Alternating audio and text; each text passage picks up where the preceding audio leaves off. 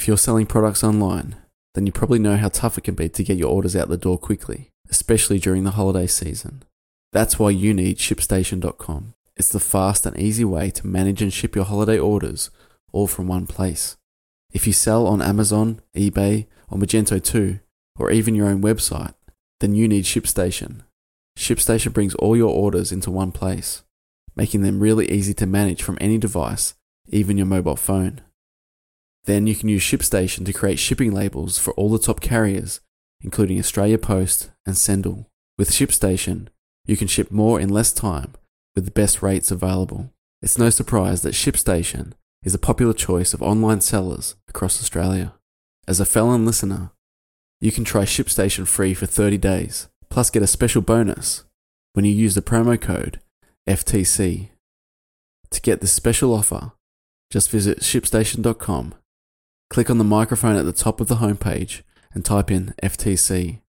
That's ShipStation.com, then enter promo code FTC. ShipStation.com. Make ship happen. This episode of Felon may contain disturbing content, including descriptions of violence and coarse language. Listener discretion is advised.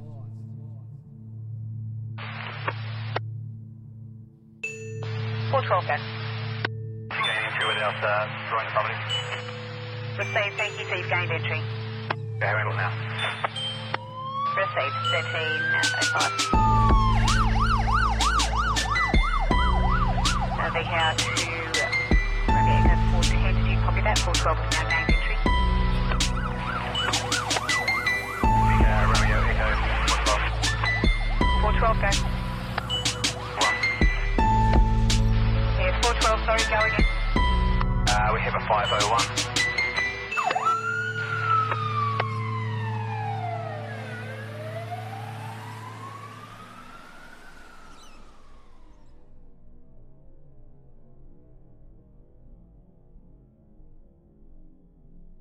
The town of Nowra is about a 2-hour drive south along the coastline from Sydney.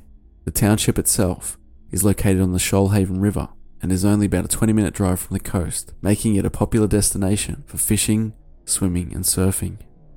In 2006, the population of Nowra, combined with its neighbouring twin town of Bomaderry, was just shy of 28,000 people. Not so small that everyone would know each other, but small enough that in that same year, the details of 2 violent murders would send shockwaves through an otherwise peaceful community.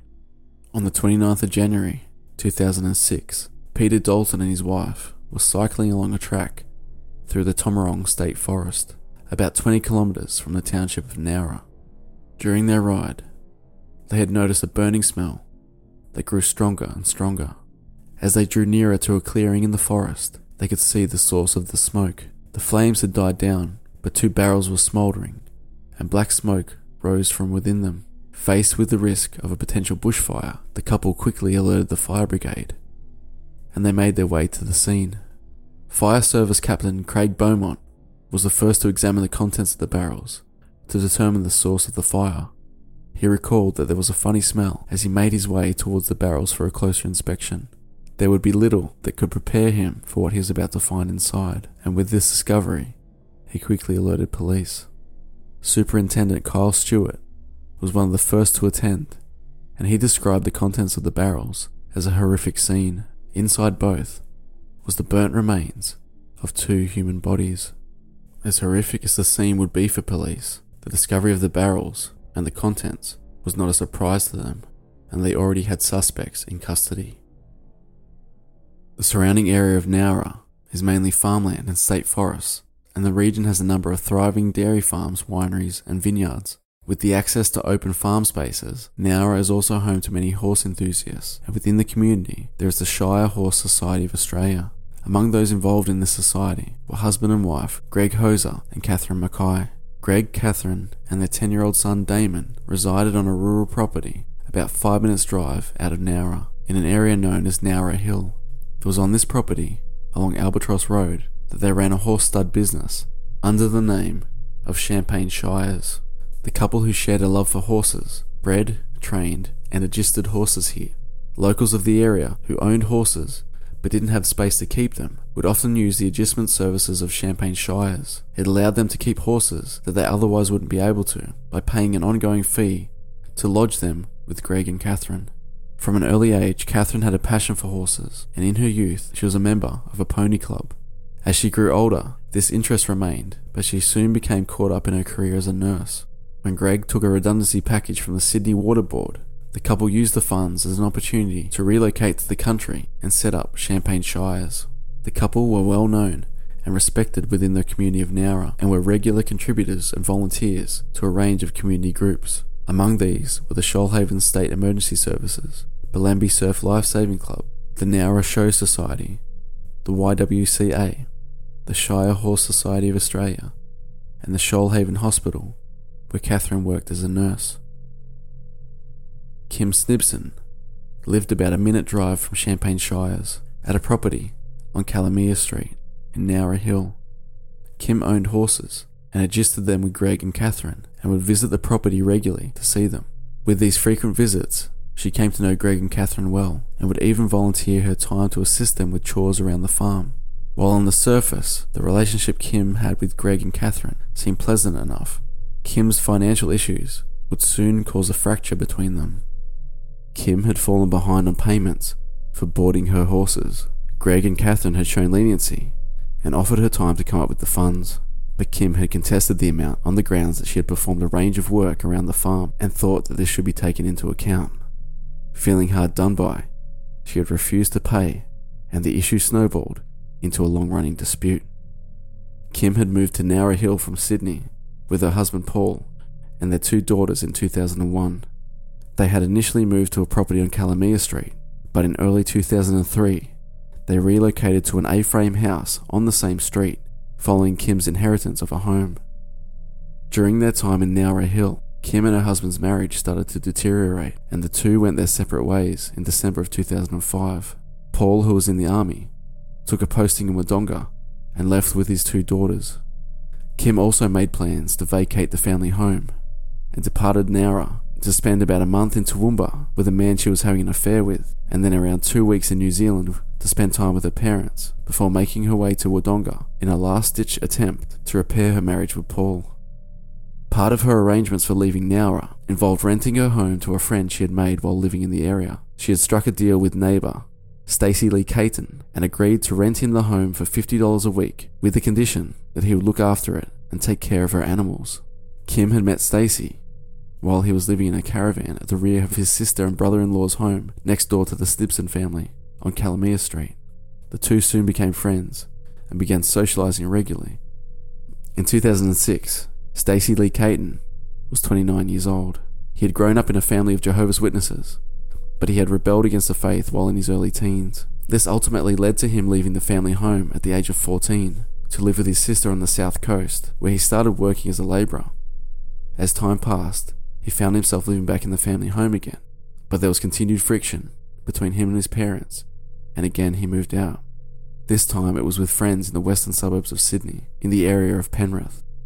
In 1996, Stacey purchased a motorbike, but within only days of the purchase, he was involved in a serious accident. Neither he or the passenger he was carrying at the time were wearing helmets. Stacey sustained severe injuries, including a depressed fracture to the frontal skull and fractures to both his arms and legs. His best friend, who was riding as a passenger, died as a result of his injuries. Stacey's injuries affected him for the remainder of his life, and this, coupled with the guilt of causing the death of his best mate, led to severe headaches, mood swings, and depression. This soon spiraled into heavy drug use and a succession of criminal activities and charges. After a few short-term stints in prison, he moved to Nowra Hill to live in the caravan behind the home of his sister. It was here that he would meet and befriend Kim Snibson. Another local to Nowra Hill that Kim had become acquainted with soon after moving there was a man named Andrew Fletcher. Kim had met Andrew and his partner Darlene Cowan when Kim's daughter had become friends with Darlene's daughter. Kim's daughter would often stay with Andrew and Darlene's daughter would often stay at the Snibson residence. Kim had become familiar with Andrew and Darlene, and they would socialise and chat often. In 2006, Andrew Fletcher was 31 years old. Andrew was born in Canberra, but moved to the Nowra area when he was 12 years old. After attending high school in Nowra and completing his school certificate, he left school in year 10 because his girlfriend at the time fell pregnant. Andrew and his girlfriend would have 2 more children before going their separate ways. Andrew met Darlene, who already had a daughter from a previous relationship, and the couple had a son together. Despite a shoulder injury that cut short a promising football career, Andrew was a hard worker and made his way through the ranks of a construction business to become a foreman within the company. But even with this success, his life at the time had taken a turn for the worst, and he had been consuming large amounts of alcohol and prescription pain medication to mask the pain associated with his prior injuries. This had also taken a significant toll on his mental state. On the 29th of January 2006, Peter Dalton and his wife were cycling along a track through the Tomarong State Forest. During their ride, they had noticed a burning smell that grew stronger and stronger. As they drew near to a clearing in the forest, they could see the source of the smoke. The flames had died down, but the barrels were smouldering, and black smoke rose from within them. At 2:30 a.m. on Sunday the 29th of January, Stacey Lee Caton arrived at the Nowra police station with news that he had seen a couple tied up at a property in Nowra Hill. He shared his concern that he was afraid that they might come to harm.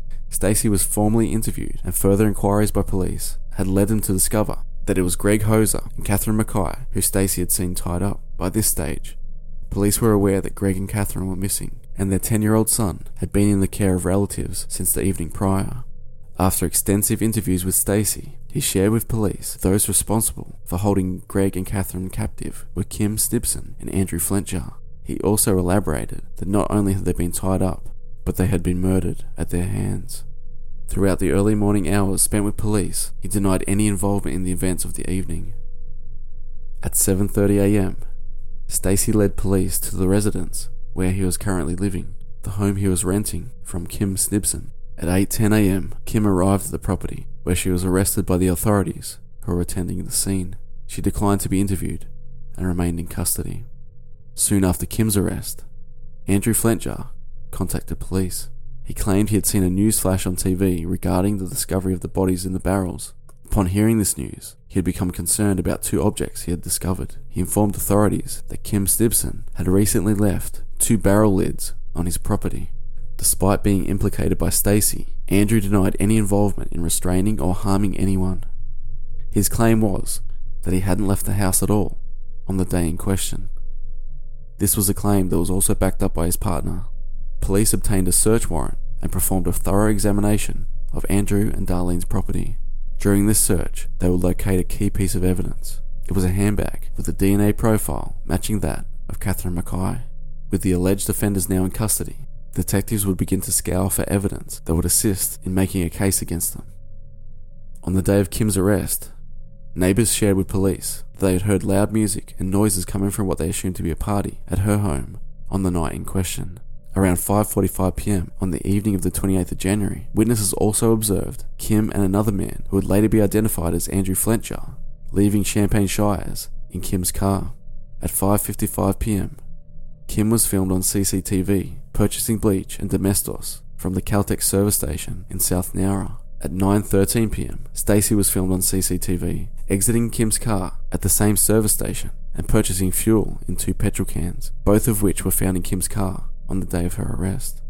A fingerprint lifted from one can was identified as belonging to Stacey. Inside Kim's car was a DNA profile consistent with that of Stacey's on the front passenger seat. An inspection of Kim's car and property revealed that traces of green paint similar to that on the barrels were found in Kim's vehicle and also on a trolley located on Kim's property. Following the discovery of the barrels, Greg's 4-wheel drive was found burnt out on Braidwood Road, some 13 kilometers from Kim's home. Both this area and the area where the barrels were found were well known to Kim, as she had used both places to train her dogs. The most damning of all the evidence was that the traces of rope found around the remains of Greg's wrists, brown tape found around his ankles, and wire found around his neck matched that of the same items located at Kim's property. Andrew Flintjar, who had claimed to be at home all day, was recorded by authorities with a listening device installed in his home as saying, "Yeah, I felt a little bit responsible for what happened to these people, but I didn't kill them. But they are rock spiders. I didn't mind fucking putting them on the ground and holding them down while they tied them up. because they were rock spiders. The term rock spiders, meaning pedophiles. These comments, while not taken as an admission of responsibility for their deaths, was enough to determine that he was in fact on the premises when the event took place. Blankets belonging to Kim were also located in Andrew and Darlene's home by police, indicating that Kim had spent the night there following the incident. With the various statements and evidence available to them, the following timeline of events was established. The incident had occurred on Saturday the 28th of January 2006, but around a year prior to this date, Kim had approached Stacey with a request of his assistance to, in her words, belt up a couple. Stacey was told by Kim that she had been drugged, and while in this state, she had been filmed by the couple while they performed sexual acts on her. According to Kim, she needed help to get back at them for taking advantage of her. She also told Stacey that part of this plan of revenge was to involve forcing the couple to sign over their property to her. Kim had also requested the assistance of her friend, Andrew Flintjar. Around 5 months prior to the day of the 28th, Andrew and his partner Darlene had also been informed about the same couple, and both were sickened by what Kim had revealed about them. Andrew had also agreed to assist in the plan of revenge. On the morning of the 28th, Kim drove her vehicle, a green Commodore station wagon, from Wodonga to Nowra. She had her 2 daughters with her. She dropped her younger daughter off at the home of Andrew Flintjar, and she was to stay there with Andrew's partner Darlene and her children. Her older daughter was dropped off at another friend's house in Nowra. That afternoon, she drove to the home that she owned in Calamia Street, where she met up with Stacey, who had been at the property all day. Following a brief exchange of pleasantries, Kim referred to their previous conversation about the couple that had filmed her. She went on to state, "We're going to bash them and tie them up and get them to sign over things from their property." Following this conversation, she left the house, before returning shortly with Andrew Flintjar. This would be the first time that Stacey and Andrew had met. It was here that Kim told them that it was now time for payback against the couple. At 4:59 p.m, Kim called Greg Hose's mobile phone from her own.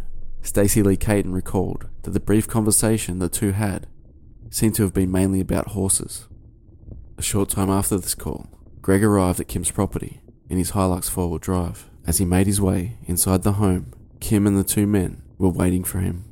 Andrew was wearing a beanie, pulled over his face, with eye holes cut out to make it into a makeshift balaclava. It was clear that this was not a social gathering. Before he could back out the door, Greg was struck by a large piece of wood and tackled to the ground. As he lay on the floor, reeling from the blow and pinned down by his attackers, he was tied up. During the assault, Greg pleaded with them and asked them why they were doing this. Andrew quickly replied that it was for touching little kids. It was at this moment that an inconsistency in Kim's story could have been revealed. Stacey had been told that the revenge had been motivated by the video of Kim being assaulted, but Andrew had been told by Kim that the same couple had molested one of Kim's daughters while she was being babysat by them, and they had filmed it, and that this was the contents of the video in question. In the heat of the moment, this inconsistent detail was either missed or ignored by Stacey, and the attack continued to unfold.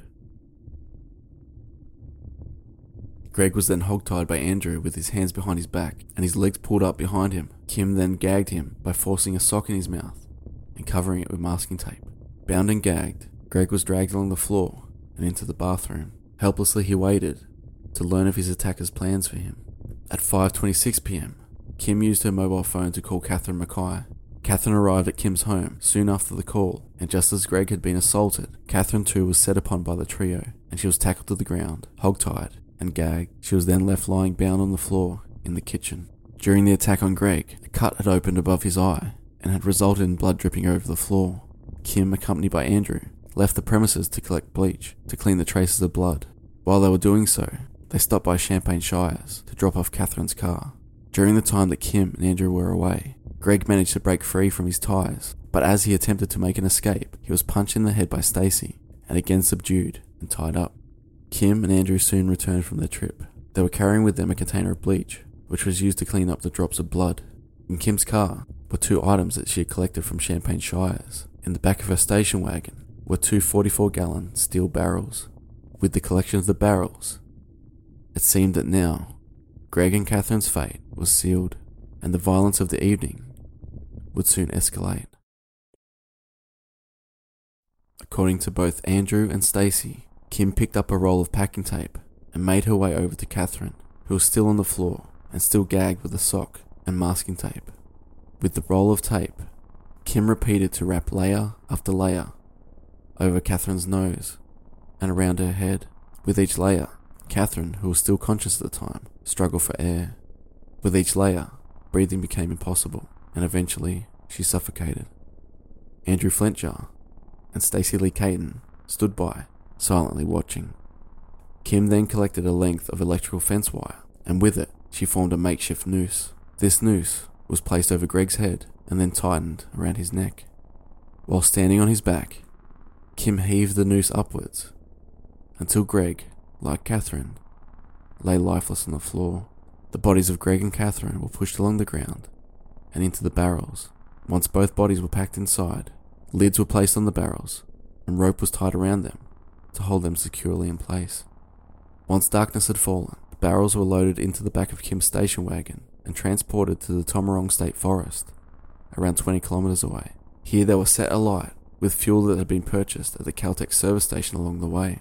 Greg Hose's four-wheel drive was driven out to a remote area on Braidwood Road, where it too was set alight. Following this brutal attack, it would soon be revealed by thorough searches and interviews with Kim's husband that there was no video of Kim or of her daughter, and neither had been harmed in any way at the hands of Greg and Catherine. It seemed that the only source of friction between Kim and the couple was that there had been an ongoing dispute about money being owed.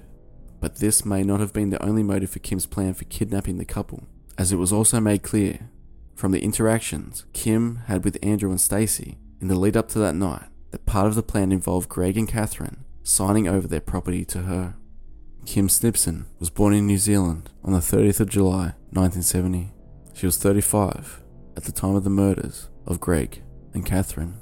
When she was 5 years old, she arrived in Australia with her parents and her younger brother. Upon arriving in Australia, Kim's family lived an itinerant lifestyle, moving from place to place as her father pursued employment opportunities before eventually settling in Sydney.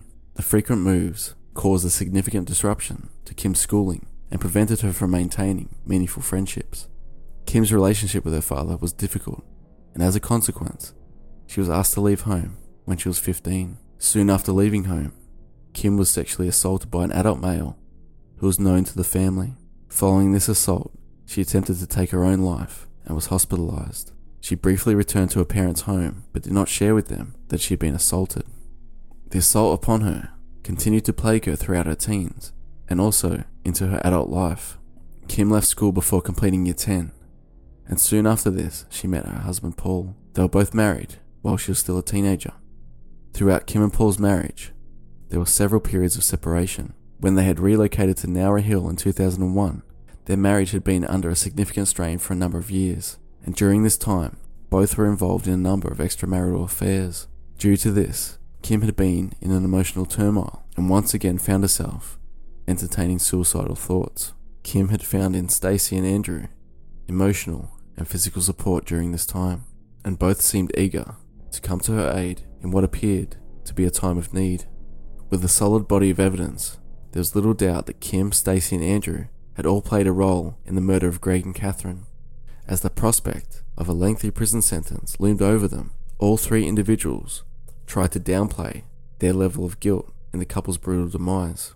But through piecing together corroborating statements and matching them with the forensic evidence, it would soon be determined that Kim was the mastermind behind the killings, Stacey was a significant accomplice, and Andrew had played a somewhat lesser role.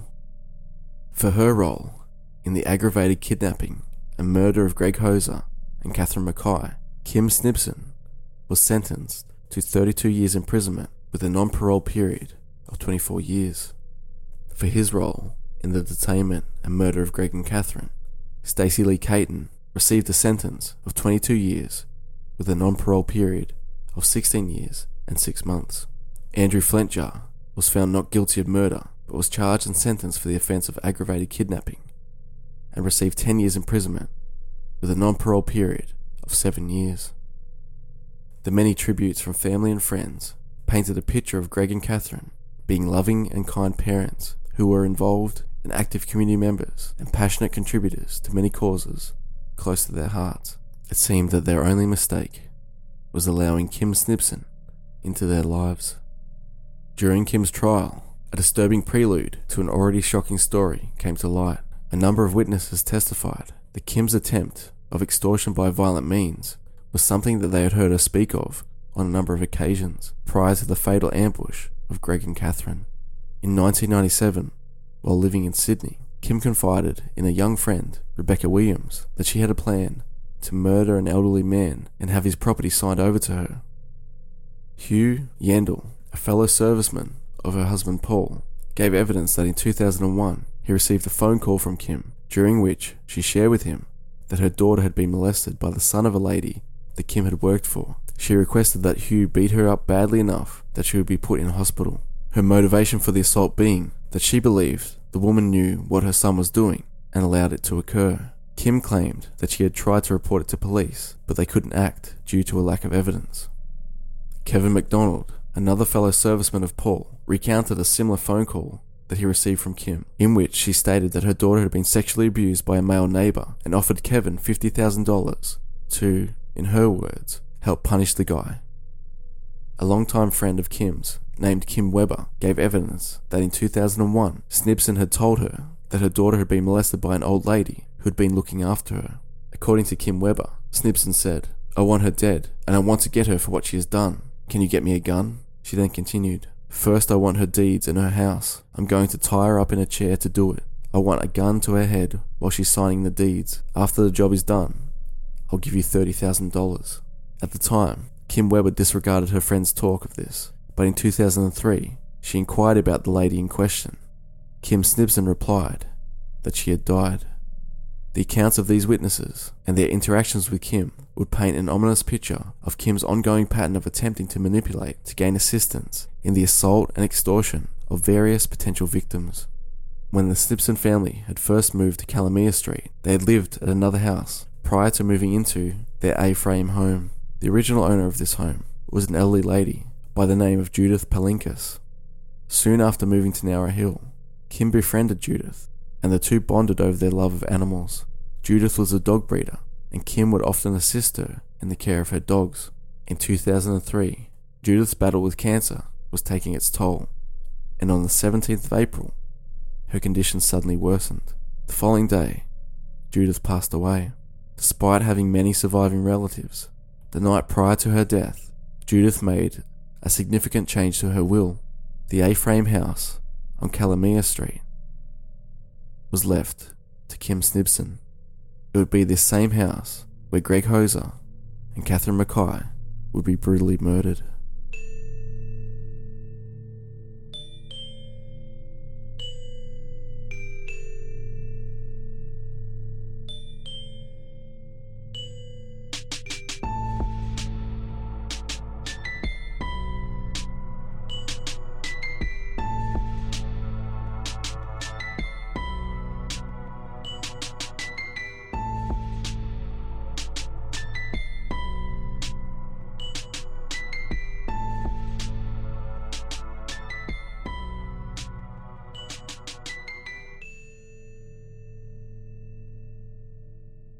Felon, true crime, the underbelly of the land down under.